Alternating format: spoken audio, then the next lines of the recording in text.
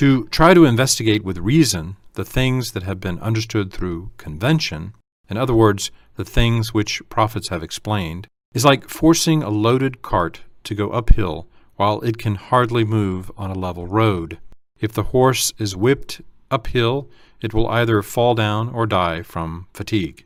Or, in order to get on the level road it has been used to, it will turn right or turn left, overturning the cart and spoiling its load. So, if reason is forced to solve the reality of the next world which it cannot cope with or comprehend, the person will either go out of his mind or, by attempting to liken it to worldly affairs which he is accustomed to, will go wrong, become deceived, and deceive others. Reason is a gauge, a tool used to measure things that are like those which can be perceived or felt through the senses, or things that are relative to them. Reason can compare them with one another and distinguish the good ones from the bad ones. Since it cannot discern things that have no relation with such things, it will be overwhelmed by them. Then there is no other choice but to believe the things communicated by prophets without consulting reason.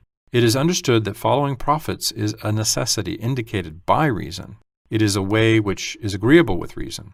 It is an action contrary to reason to attempt to consult reason about a prophet's statements, which are beyond and above reason. It is like walking heedlessly at unfamiliar places in the pitch darkness of the night, or the sailing of an inexperienced captain in the open sea without a compass on a dark night. They can at any moment fall into an abyss or whirlpool. As a matter of fact, philosophers and materialists who attempt to explain facts through their imagination have gone wrong in most of the things that were beyond their logic. They were bringing many facts into view, whereas in fact they were preventing people from attaining endless bliss. Reasonable ones among them have always been able to understand and communicate this pathetic situation. There are many examples. An article by Professor F. Arndt, a famous German chemist, states in his book Tekribi Kimya, Experimental Chemistry, which was published in Istanbul in Turkish, the reason why improvements in science and knowledge have been at a standstill for almost 1,500 years is due to a fault in Aristotelianism. In Islam, there are many things that reason cannot comprehend, but there is nothing contrary to reason. If knowledge of the next world, things which Allah Ta'ala likes or dislikes, and forms of worshipping Him were within mind's ability to understand, and if they could be ascertained through reason, there would be no need for sending thousands of prophets. People would be able to see and find happiness in this world and in the next by themselves, and in this case Allah Ta'ala would have sent prophets in vain and unnecessarily. It is because reason cannot find or solve the knowledge pertaining to the next world that Allah Ta'ala sent a prophet to every part of the world in each century. And finally, He sent Hazrat Muhammad ﷺ as the prophet for the whole world until the end of the world. All prophets, instead of meddling in worldly affairs that are ascertained through reason, only commanded and encouraged their people to work in order to find them and utilize them. And they explained how each worldly affair can lead people to everlasting happiness or perdition. They also explained clearly the things which Allah Ta'ala liked and disliked. Then let us be reasonable. An ignorant person who does not know of today's technical information and experiments, which expose to view the subtleties of Allah's infinite power, and who, let alone reading and understanding the books of Islamic superiors, has not even heard of their names, a fact that can be inferred from his words, and who is an enemy of Islam working under the mask of a philosopher behind the veil of a newspaper writer, how can an idea put forward by such a person with his ever faulty reason ever be held superior to the words of Allah's Prophet? How can an ignorant person's words ever blemish our Prophet's commands and words, which encompass the knowledge of health, science, morals, justice, and all branches of happiness that are written in our books, and which are respected and admired by men of knowledge, experience, and science that have come from all parts of the world for the last 1,400 years, and in which no one has ever been able to find any fault or defect? Can there be another case of wretchedness and misery more pathetic than this? The perfect wisdom is the wisdom that doesn't go wrong and doesn't make any mistakes. Can an ignoramus who bandies his thoughts about claim that he never goes wrong, not only in affairs that mind cannot comprehend or grasp, but perhaps even in his own daily affairs? Who will ever believe such a claim? Let alone a single person, today's supposedly most intelligent Christians come together and elect the wisest ones among them, and these people pass laws by using all their brains and knowledge. Then, expecting certain results, the same people grow dissatisfied and have to change their own laws. There is one thing on earth that is never defiled and which cannot be changed. That is the Quran al-Kareem of Allah Ta'ala and the Hadith Sharifs of Rasulullah sallallahu alaihi wasallam, his blessed utterances and explanations of the Quran.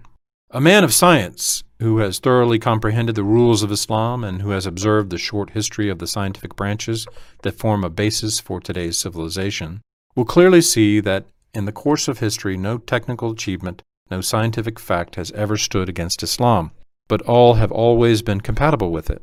How can they be at odds while it is Islam which commands us to observe nature, to study matter and energy, and to rely on reason in everything? Allah Ta'ala declares at many places of the Quran al-Kareem, take lessons from your predecessors by observing their lives, the path they chose, and what happened to them. Observe the earth, the skies, the living, the lifeless, and yourselves. Study the inner nature, the essence of what you see.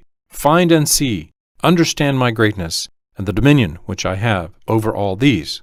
Allah Ta'ala has related Iman, belief, which is the basis of Islam, to experimentation and the intellect. That is, the building of Islam has been erected upon these two principles. All other worships, blessings, and forms of obedience that are the branches and twigs of this tree of Iman. Allah Ta'ala at many places of the Quran al-Kareem scolds and disgraces disbelievers because they didn't use their minds. They didn't think by observing the earth, the skies, and themselves, so that they could have or could obtain Iman. The book Marifatnama writes, Sayyid Sharif Jurjani, a great Islamic scholar, says that the knowledge of astronomy helps a wise and reasonable person to realize the existence of Allah Ta'ala. Imam Ghazali says that he who does not know astronomy and anatomy cannot realize Allah Ta'ala's existence and power. Yes, the righteous religion of Hadrat Isa alayhi salam, Jesus, was changed insidiously in a short time by his enemies. A Jew named Paul, actually Saul, who converted his name to Paul, claimed that he believed Isa and tried to make it appear as if he was spreading the religion of Isa alayhi salam. However, he annihilated the Injil, or the gospel that was descended from heaven to Isa alayhi salam. Later, 4 people appeared. They put in writing what they had heard from the 12 apostles. Thus, 4 books in the name of the Bible were compiled, but the lives of Paul were also inserted into them. In addition, although an apostle named Barnabas correctly recorded what he had heard and seen from Hadrat Isa alayhi salam, this Bible by Barnabas was also destroyed. In the course of time, the number of Injils increased and concocted, and different Bibles were read at different places. Constantine the Great, formerly a pagan, accepted Christianity, and after enlarging and improving the city, he gave it the name Constantinople, today's Istanbul. In the year 325 A.D., he convened 319 priests in Nicaea, ordered all the Bibles to be united, and a new Bible to be written, having many articles of paganism from his former religion inserted into it. Accepting Christmas Day as the beginning of the year, he established a new Christian religion. It had been declared in the Injil, that is the real gospel of Hadrat Isa alayhi salam, and in the Bible written by Barnabas that Allah is one. Yet because they did not have the original Injil, the dogma of the Trinity put forward by Plato, whom they esteemed as a philosopher, was integrated into these 4 defiled books. Constantine had this idea of Trinity put into the new Bible together with a number of fables. A priest named Arius said that this new Bible was wrong, that Allah is one, that Hadrat Isa alayhi salam was not the son of Allah, but his born slave. Yet they wouldn't listen to him, they excommunicated him. Arius fled to Egypt and spread the Tawheed or unity of Allah there, but he was eventually killed. The kings succeeding Constantine veered between Arius' sect and the new Christianity. In Istanbul, the 2nd and the 3rd, in Ephesus, which is between Izmir and Aydin, the 4th, and in Kadıköy the 5th, and again in Istanbul the 6th meetings were held, and thus many new Bibles appeared. Eventually, Martin Luther and Calvin made the final changes in 931, or AD 1524, and added lies to the truth heard from the Hawaris, or the apostles of Hadrat Isa alayhi salam. Christians who believed in this new Bible were called Protestants. Thus, a religion contrary to reason and reality came forth in the name of Christianity. How can the attacks that are rightfully made against Christianity in Europe be deflected towards Islam?